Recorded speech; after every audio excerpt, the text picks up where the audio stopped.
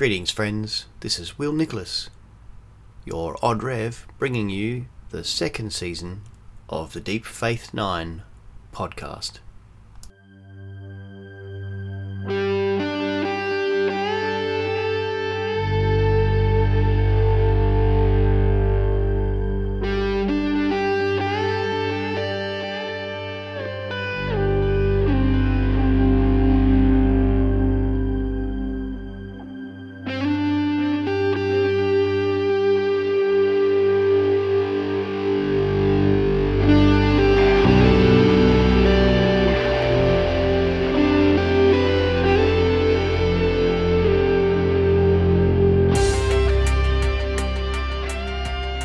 Hello friends, this is Will Nicholas and I'm welcoming you to the first episode of Season 2 of Deep Faith 9 podcast.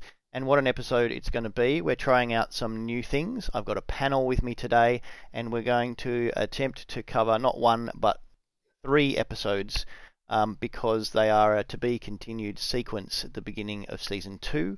We'll be covering the Homecoming, the Circle and the Siege, which covers the escalating disturbance from the Bajoran people and the Circle as they attempt to form a stronger and more stable political government. The power plays become intense and the Bajorans return to their freedom-fighting days. My panel today consists of Karen Mitchell-Lambert as well as Niall, who's been on the podcast a couple of times, and also we've had Zachary Nicholas, who's with us on the podcast today. Welcome, panelists, to the first episode of Deep Faith 9 Season 2. Thank you for having us. you. Great to be here. Thanks for having me again. We will certainly need that icebreaker, though, because it's like 0 degrees at the moment. And you're coming to us from Hobart in Tasmania, Zach, that's right? I am indeed. And Karen, you're in Sydney, New South Wales? Yes, in Sydney. It is cold, but not quite that cold, Zach. And Niall finished the geography for us. You're in Newcastle, that's right? Yes, I was due to be in Tassie in 2 weeks for a choir concert, but obviously that's been cancelled, and I'm not complaining too much looking at the weather. Beautiful sunny day here in Newcastle. Would say warm, but stunningly beautiful, so we're very lucky. Well, we're going to get straight into it today and having a look at these 3 episodes. We're going to have a think about the themes that sit there. One thing that I do need to note is that I've put the word out to find a whole bunch of new guests as well as my old guests, and I do recognise that I haven't been successful in being able to have guests who are people of colour as part of my podcast. And so if you're out there and you're a science fiction fan and you would like to assist me to bring or broaden the perspectives that we're actually having here, then I would love to hear from you, and you can make contact with me on my Facebook page, Never Odd or Even, or send me a message there. Or you can email me on neveroddoreven, all one word, all lowercase, .me@gmail.com. And I would love to have you come on the podcast with me. You don't even have to know me. I don't have to know you. I'm keen to meet new people. So we are going to get straight into it today. What are the things that jump out at us as we've watched these first 3 episodes of the season 2 of Deep Space Nine? I would say definitely for me, it's very closely aligned with, being a more technology-based person and seeing the rise of Anonymous again, having the Circle come through in this episode has been really interesting, and the crossovers there, but also the many political intrigue things that are very reminiscent of most board games that we play. That's fascinating, Zach. So, just to divert for a second, you said Anonymous is back. What are they up to at the moment? I haven't been following closely. They made a comment, made a broad announcement, I guess, that they were going to be airing out some fairly dirty laundry of a number of fairly high-ranking police force members in the States after that event happened. I think that's fascinating because Anonymous have the reputation of, in a sense, shooting up. They don't seem to have a lot of official power, but they can create a bit of a nuisance. And I thought one of the themes that runs through this first 3 episodes of season 2, and it pops up in season one as well, is the question of when does the transition happening from being a resistant group or a group on the bottom to being a group on the top or having power, and what happens there. And I know that theme does come up in season 1, but I thought that was the whole question now, especially firstly with the resistance leader that Major Kira finds, and then with the Circle moving from being a resistant group to actually taking power. So I think that's a key theme running through it, and maybe Anonymous, if they ever got power, would go bad, or maybe they're already bad. I don't know. Some thoughts. It is a very different thing to be attempting to claim power from a position of being disempowered to actually a position of actually being having to make policy and having to run and govern. It's a very interesting switch, isn't it? Yeah, certainly. There was also the comment from the actual episode that mentioned that the resistance is more organized than the government, which I'm not going to make any outward claims, but that kind of resonated fairly significantly with that. I think it does come back to what you were saying earlier, Niall, about that, the level of responsibility when you're actually outside, throwing stones means that you can actually focus on certain things. Whereas when you've got responsibility for everything, there's a lot to have to think about in that. And the change that comes from, being able to just focus on the things that you're passionate about in comparison to having the responsibility of the lot. I think, Zach, you're exactly, yeah. That's particularly interesting in the last 10 years or longer of political history in Australia, where we've had a number of these micro parties pop up and actually be able to be very outspoken about popular issues, but actually really not have a great deal of depth in terms of how they might enact some of the policies they've talked about. That's because it's a lot easier to stand on a soapbox and make noise than it is to actually make a formal declaration or plan. It's just the way of things. I had in my notes, Will, that I wanted to at some point look at the comparisons between post-apartheid South Africa and the episode and how they might intersect. And I thought we'd get to that later on, but it looks like we're jumping straight in. So if you don't mind, absolutely. I was really interested. Obviously, pre-1994, when apartheid ended in South Africa, the resistance groups were quite, not completely unified, but there was at least a unifying theme amongst them that they wanted to end apartheid, and that was the key thing.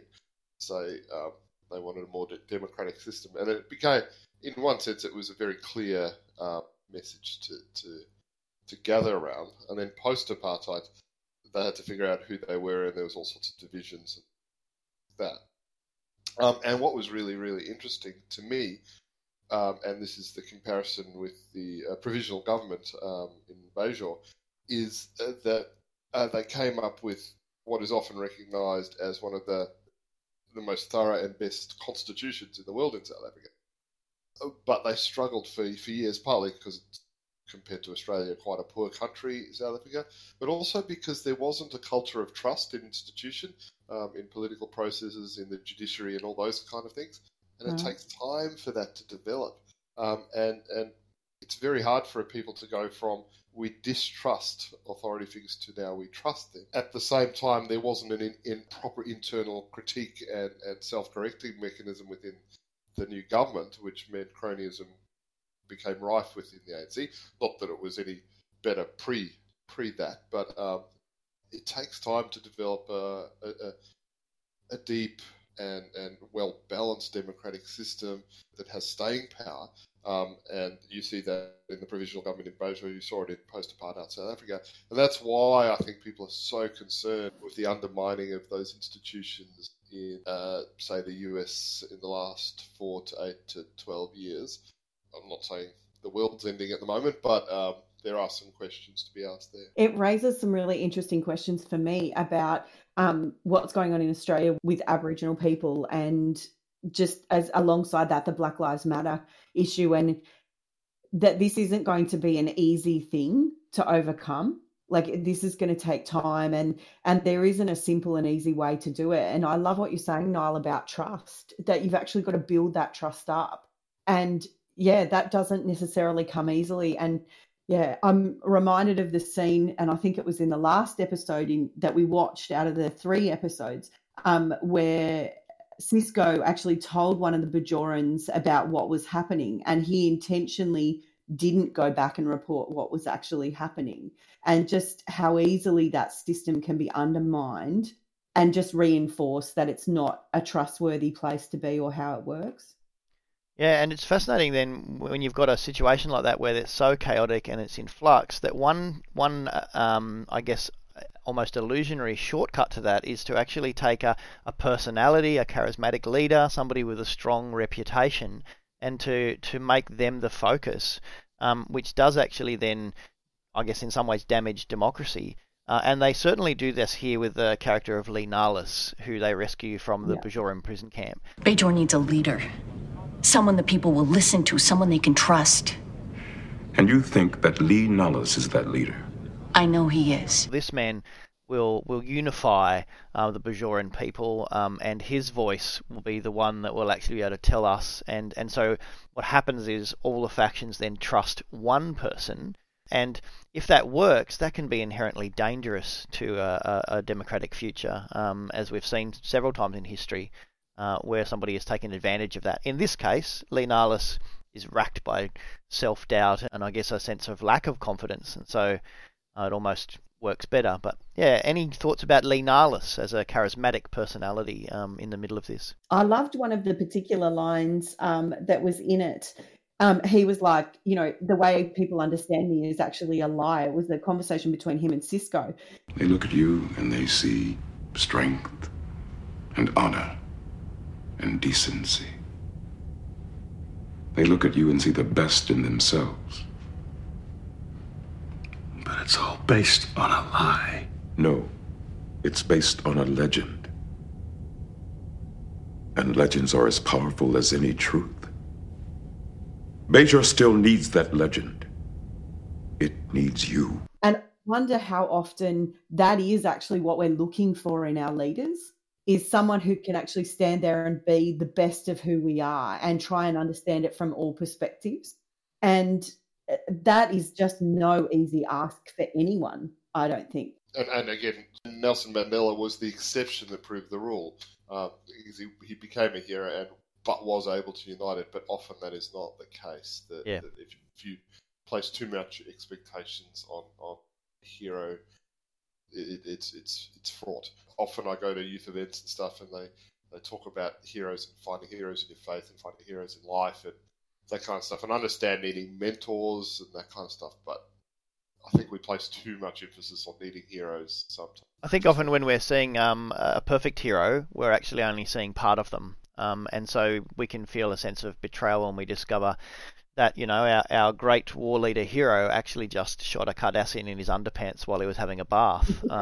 Exactly. So that actually that can create disillusionment.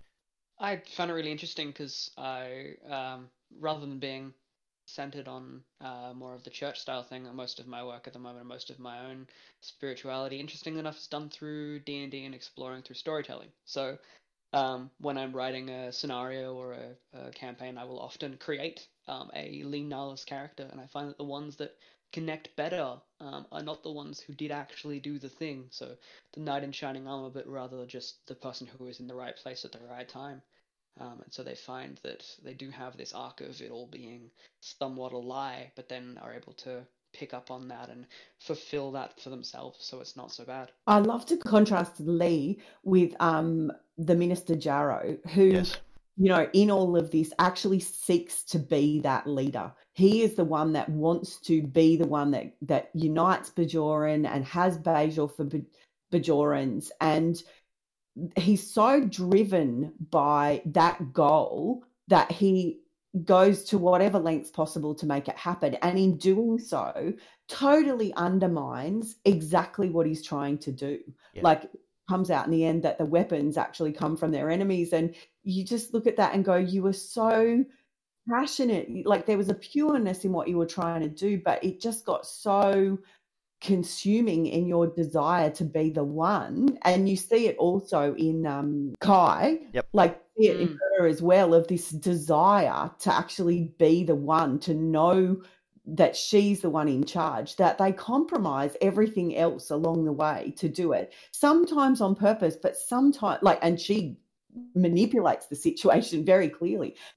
Sometimes it's an accidental passion of I can't afford to stop, I've just got to keep going. And how often do we kind of get caught up in that it's like, this is so important, I just need to keep going, and lose sight of actually by doing that we've lost what's really important to us on the way.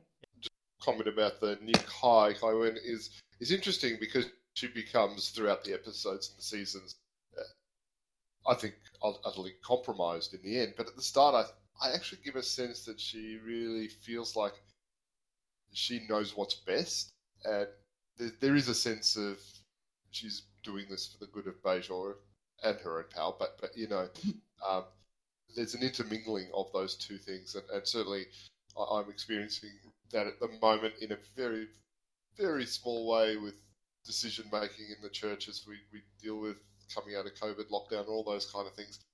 I just wish they'd shut up and let me decide. It drives me nuts to converse everything. And I don't question my motivation in the sense of I'm trying to do what's best for the community of faith and I'm looking after and things. But yes, sometimes going through all the processes drives me nuts. I still think we've got too many processes in our church, but a few are good. Do you think the circle is justified? Like, even if their methods are wrong, do you think that they have something to say? I definitely think they've got something to say. I think that's where the struggle comes in is, here's an oppressed people that have been, used and abused and pushed down in all sense of it. And they're saying, hang on a minute, we actually have a right to a voice here. We have a right to be who we're supposed to be. And it's time for us to step up and take that seriously, and for other people to take that seriously as well. In some ways, we're put in an awkward position here as the viewers. So in a fourth wall kind of way, we're actually put in a position of having a natural sympathy or empathy for the Federation. We've just come out of, all of this history. We used to the uniforms, we're used to the structure, and we've talked about this a couple of times during season 1, where we expect that when the captain gives an order, the people will do what they do, but Deep Space Nine doesn't operate that way. So the chaos and some of the commentary online is that the chaos of Deep Space Nine has annoyed or upset some people in watching it initially, because it doesn't operate with the finesse of the Federation. So we're kind of set up to actually go, come on, Bajorans, you don't know what's good for you, just settle down, let the Federation take care of everything. You'll join the Federation, get membership, and you'll enter into the peace and harmony that the Federation provides. But it's just another colonial empire then, isn't it? I was going to say, going on from there, and then we have, British colonization, just, in space. Yeah. I think it's interesting, the concept, or the comment about there being a voice. They certainly do have a voice and something they need to say. I think where the issue arises is when they discover that, when you take the first step and you realize, I can actually do this. This is the thing I can do. There's a sense of almost ego and strength that comes with that. And so you start to escalate to try and push where you can go and how far you can go until it gets too far. And you're branding a Ferengi on a space station who's just trying to do his job. They just came in, branded me, and left. Poor Quark. I did want to mention too, I thought it was really interesting that we start to see, for me, throughout all of Deep Space Nine, one of my favorite character arcs is Quark, because we start to see him be not just a money-hungry Ferengi, and it's a terrible thing for me watching it backwards, but there's a comment that he makes, and a comment about the Ferengi being a more refined version of the old humans. And I love the fact that we can start to see it here when he is actually being the deputy, A, because it makes him feel good, but B, because he actually wants to help. Quark, I hate to do this, but I guess I'll have to. That's not fair. I haven't done anything yet. Whatever you're going to do, it's not fair. You're a deputy. It's not. What? You're a deputy. You and me. A team. That's right.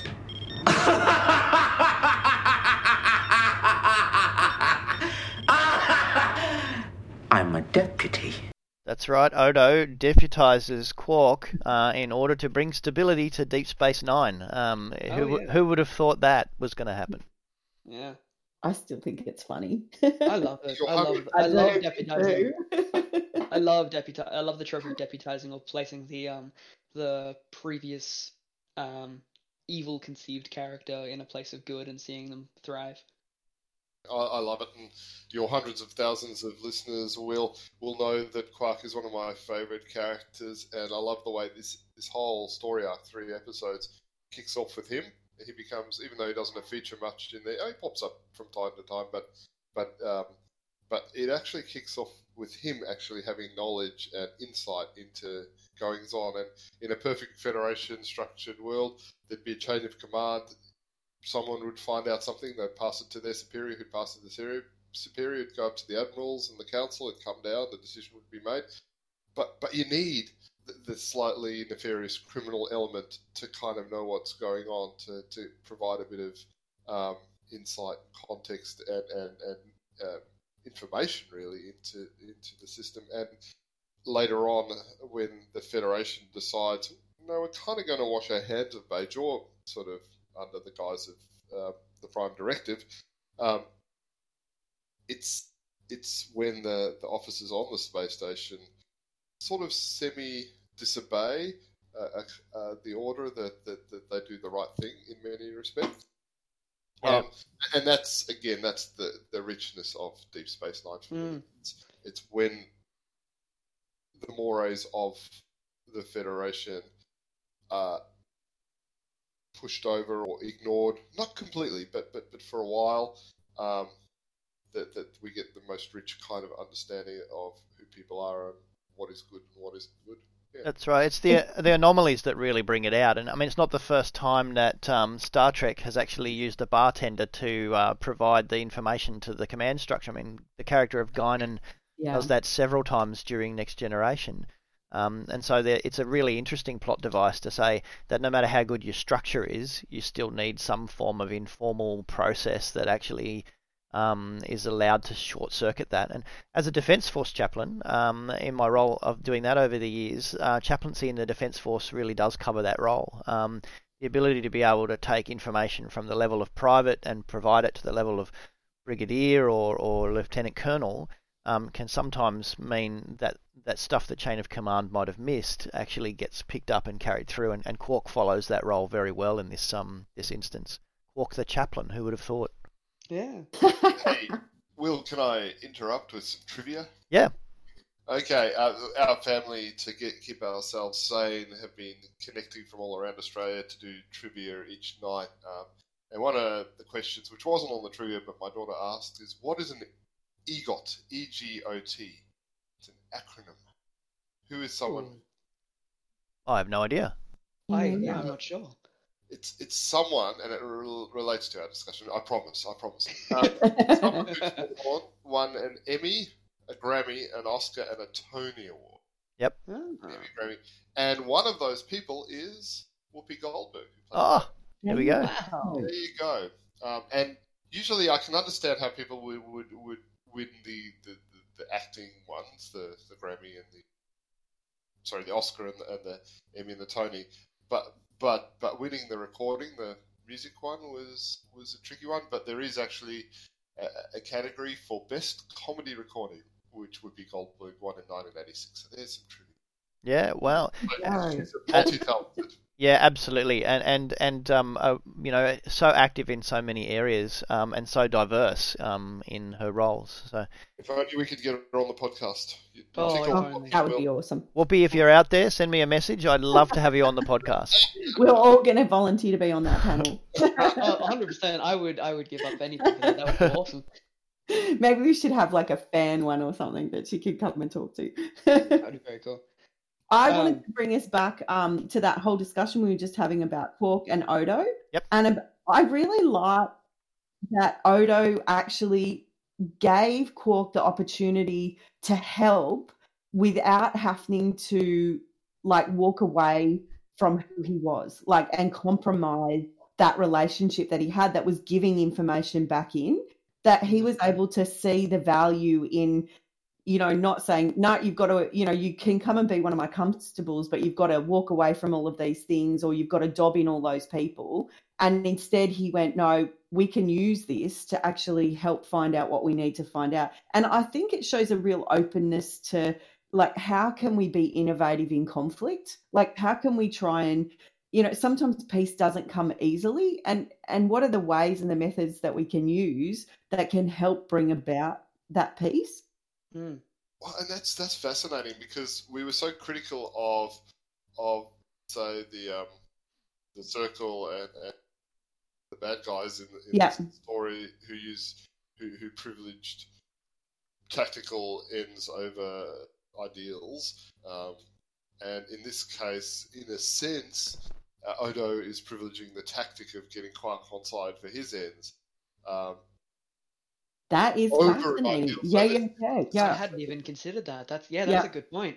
I guess it's done because you're aware of the individual person, and it's not multiple people's tactics at the same time. It's him wanting to do the right thing. But also, Odo's always been some of an anomalous character. Even in earlier this episode, that episode, we see his first outburst, or one of his first outbursts of telling Kira that she needs to fight. It's interesting to see the security officer and the person who keeps the peace to say that they need to fight against this.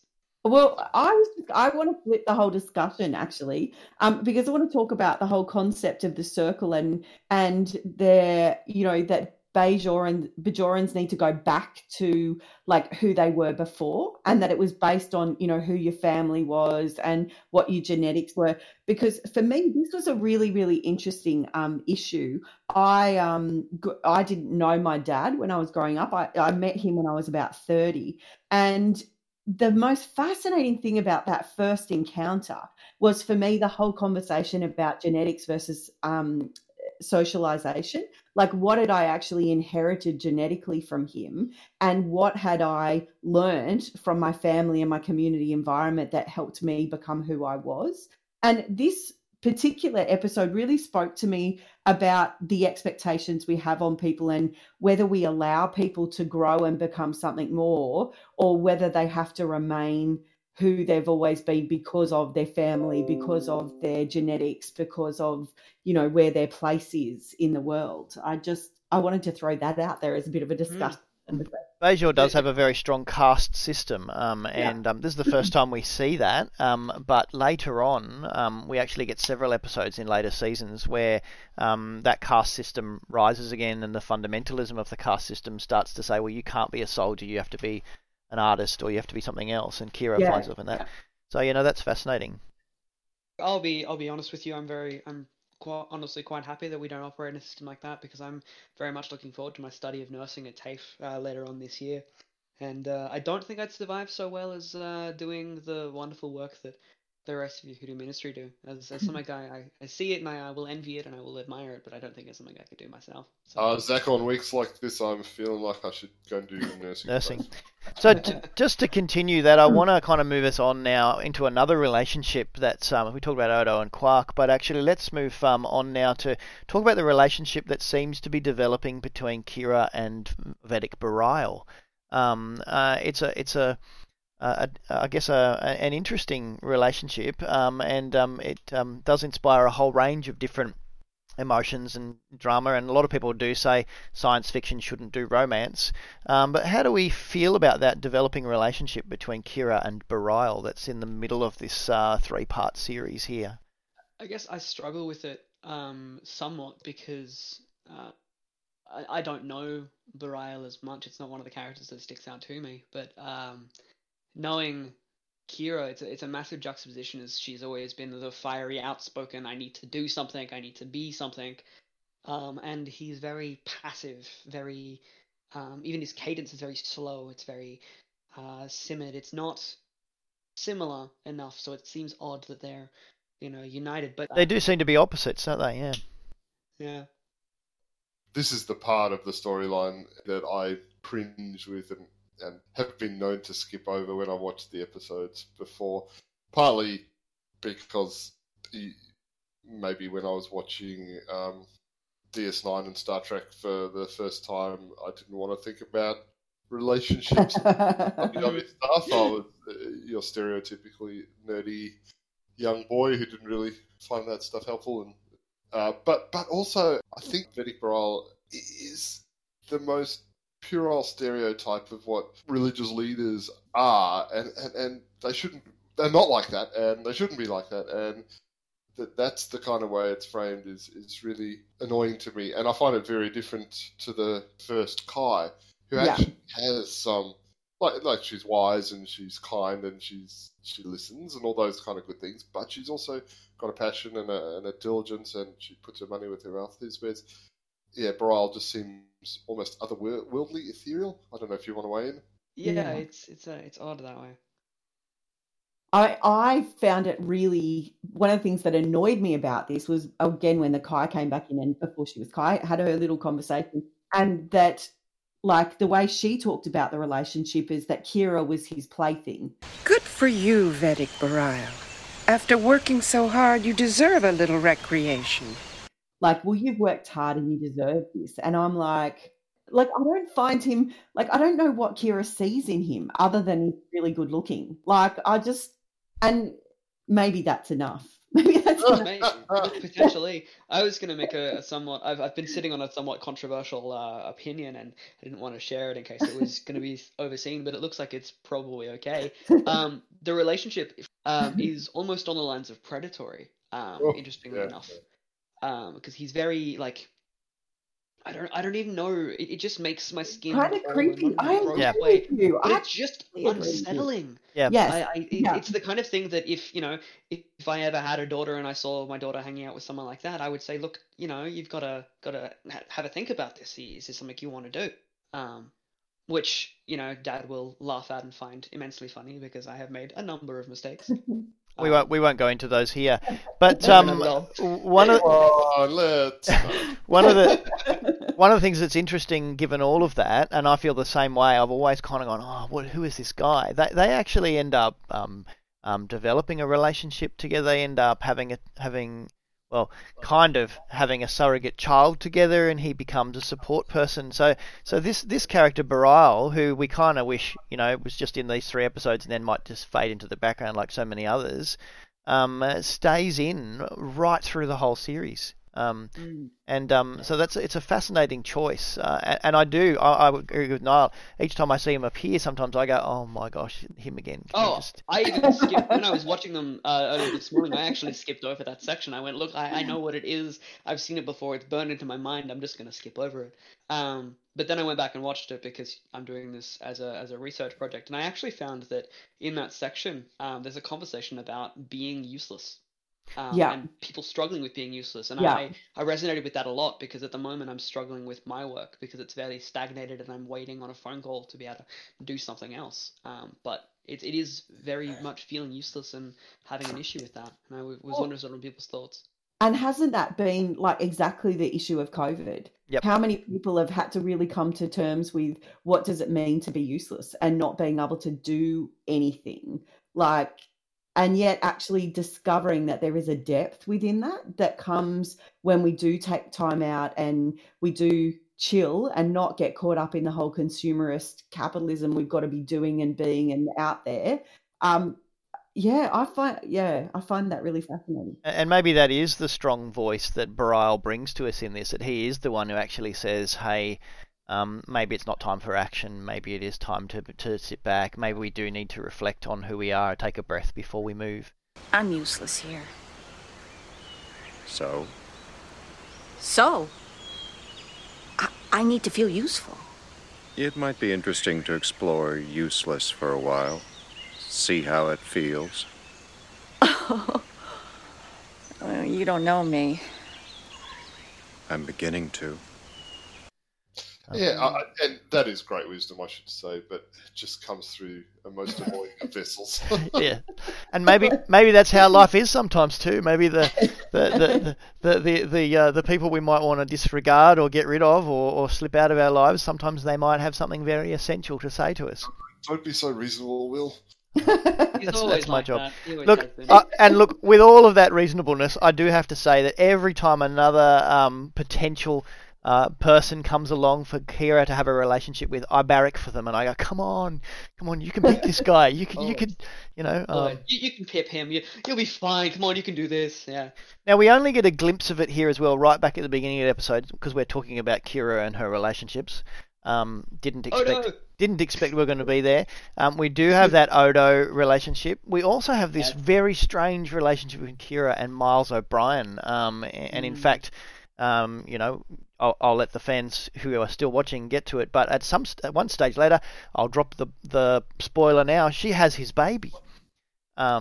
Which is actually, a very interesting turn of events. So you see a glimpse of this at the beginning when they go to rescue Lee Nahlis together, and they bounce off each other and work together there in a very intimate way.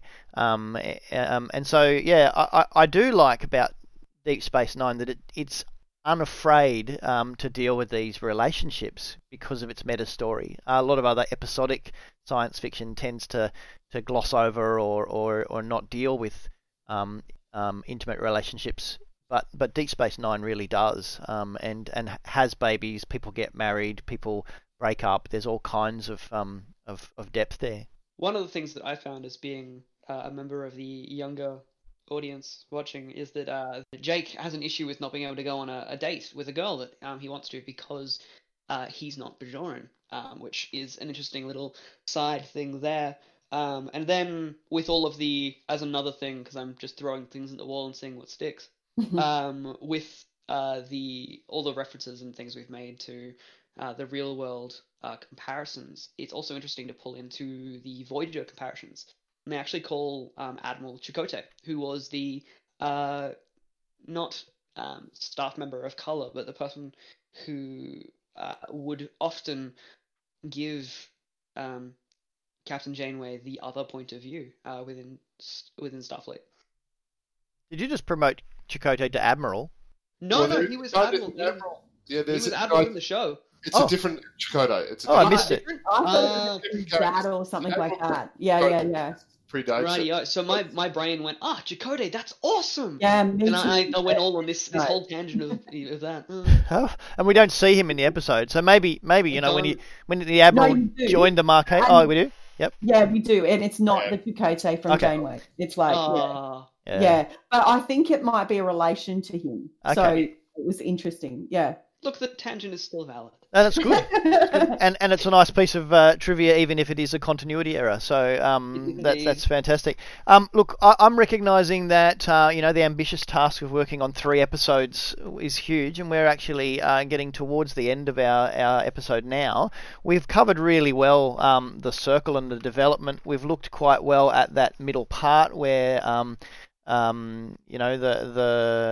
the politics is there, but it'd be good now to get to the siege, that final climactic moment, how the military thing comes to an end, so that we can kind of wrap up the 3 episodes. So, what are our thoughts about the secret mission, the crazy little moon spiders, all those little bits and pieces flying on a dilapidated shuttle? How do we go with the climactic end? My big theme about that. And it starts, I think, in episode 2 and goes through to episode 3. But it's the bigger question of how militaries, and I think you can extend that to police forces, and that gets very topical at the moment, are always compromised. Not completely compromised necessarily, but there's always, I guess, dodgy elements that we'll get into our police forces and militaries and stuff like that. And they need extra monitoring and extra levels and standards of ethical training and all sorts of things like that because they have so much power. And I think we see in this that the military is compromised and that leads to disastrous consequences. That's the big theme. There's some specific stuff. It's interesting for me because I don't just see that it's a military thing either. Like there's a couple of different places when the Bajorans are all trying to leave and Lee Nahlis has to say to them, where the hell are you going? This is Bajor. This is your place. Why are you running away? We need to protect our visitors and you need to stay and actually face this and we need to sort out our problems together. And earlier again, when they were talking about going to rescue Lee in the first place, and the conversation goes on about what are we going to say to the Cardassians when they find out that we've done this, right? But then he turns around and the conversation is, well, what are the Cardassians actually going to say to us because they've done the wrong thing? And how many times do we get caught in these situations where all of us are actually compromised, where even with our great ideals, even with our good thinking and our hopes and all of this, there is an element where fear takes over, or where, not wanting to get caught out takes over, or, our hope for something more and better requires us to make sacrifices. And where's that line? When do we know we've crossed that line? And I think that can be really hard for everybody to see at times. And how do we be accountable for that? It's just, some great stuff in there for me. As ministers, we find ourselves in these, like Niall mentioned before, in positions of compromised power. At the moment, I recognise that in terms of returning back to services of worship, that if I were to speak strongly one way or the other, I know I could probably influence my church council to actually move in that direction. And so that power of leadership, both conscious and unconscious, both extrinsic and intrinsic, is something that really has to be dealt with reflectively and give careful consideration to. Yeah, and that's not necessarily that we should avoid speak, but just be aware that we carry power when we do so. Yeah. Yep. Because there can be a pretense, I think, and I think that's actually what's going on with. That annoys me about Verdict Bareil, amongst everything else, is that there's a pretense that he is disconnected from the day-to-day, the things, but really he has an awful lot of power and influence and stuff, especially over Kira.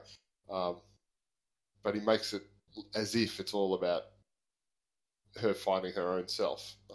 But she wouldn't be there if it wasn't for him, so it's all very Yeah. Well, and from that perspective too, he gives away the power of not, like, and this is not this season, but before, about he gives away the power of being able to be the Kai himself and to protect the previous Kai that I love. And yet, like, the power that he could have done to bring about good in that, and I can see that entirely. Like, we've got this real paradigm between do we decide not to exercise power at all and become totally voiceless and ascetic and retreated, or do we claim power? And I think there's a paradigm there. And I also think we've talked in the last couple of weeks, both with Tamsin and with Lindsay last week, about how Kira's had to wrestle with this, where she's flipped from actually needing to exercise extreme power as a freedom fighter / terrorist to actually then becoming a person who wields power and having to say, I can't continue to be that person that I was anymore because it will be detrimental, it'll be damaging. And I think we all have to watch that, and particularly, when we're a part of a resistance or we're part of an activism or something like that, then the behaviour that we might do at the beginning becomes utterly inappropriate towards the end, and so it's really interesting. And at that point, we have to say, I guess I'm speaking for all of us, but we're white middle-class Australians. Yeah. Yes. Who haven't really been involved, I would guess, I certainly haven't been directly in a resistance. I've tried to be allied with things in my family history, especially in South Africa. But that's our take on things. But we'd love to hear different views, and I'm sure. And we'll get the opportunity because this process that we're following that begins here is something that stays with Bajor and the Federation throughout the entire next 6 seasons. That they actually have to constantly deal with this. And so, as I said at the beginning, looking for those voices that will actually be able to better inform this podcast and I guess the world. That's an ambition for me about these issues from a direct sense, rather than the privileged conjecture that we're actually engaging in at the moment. This is all very profound. I have one. It's probably the last thing I wanted to say, which is completely fan related. So Go for it. Yep, we're up for last. Yeah. So go, Niall. Give us your last. You know the whole rebuilding the fighter on a moon and not working properly or anything. Were they making a conscious effort to appeal to Star Wars fans at this point, because it was just like tropes straight out of Star Wars. Find this thing. We won't have a droid, but we'll have Dax in the back acting like a droid. We'll build it together on chewing gum, and it'll have to fly into the atmosphere, and it'll be, and even coming from one of the moons that's a bit jungly and stuff. I thought it was one little ship, one little ship against it all. Yeah, definitely linking there. Zach, any last thoughts as we come to an end? Ultimately, my only thought I guess I would have is it's an interesting dichotomy of looking into people's personal opinions and what you do as part of your job and what you want to do as part of your own personality. Yep. Yeah, no, good. And Karen, final thoughts? I think for me, it's about understanding that we do have power in our situations, and we've got to be really careful and accountable about how we use that, and realize that we're going to stuff it up. Like, we're not going to make good choices all the time, even with the best intentions. And so how do we redeem that, I think, is really the question, and or even confront ourselves or confront others to help us become better for the benefit of everybody. And I think that's really important to take home is, these people are trying to make it better for everybody. Well, certainly for the Bajorans anyway, yeah. Yep. No, that's fabulous. Well, look, I really want to thank all three of you for joining me for this panel discussion. It's been a good experiment, and it's worked well, so I'm certainly going to be experimenting with further panels in the future. I'm just really excited that the podcast has been going so well, and I'm really thankful to all of those subscribers who are listening regularly. And I'd appreciate some comments, some feedback. If you're on Apple Podcasts, and give us a rating, leave us some comments where we can take it. And likewise on Spotify or SoundCloud. And I'd love to I guess, think from the very beginning I've said I'm wanting to develop a community around this podcast, a community of conversation. So please get in touch with me if you want to be on, especially if you're a cast member of Deep Space Nine. Cole Meany, Nana Visitor, if you're out there, send me a message. I'm on Twitter. You can get me on @OddRev on Twitter, and I'd love to have one of those voices here as well, because that would be good. Or one of the people from behind the cameras. Or absolutely. Those are often overlooked. Yep. Yeah. Look, we're desperate here. We'll take anyone. I would take a writer or a cast member over an actor any day. If you were the former roommate of the second cousin of somebody who swept the floor on the set, I would love to have you on the podcast. Come and let me know. So, yeah, that'd be good. All right. Well, look, thanks again for joining us. And I'll say goodbye to you each in turn. So you can say goodbye. Goodbye, Niall. Goodbye, Will and Karen and Zach. Goodbye, Zach. Goodbye, Niall and Karen and Will. Goodbye, Karen.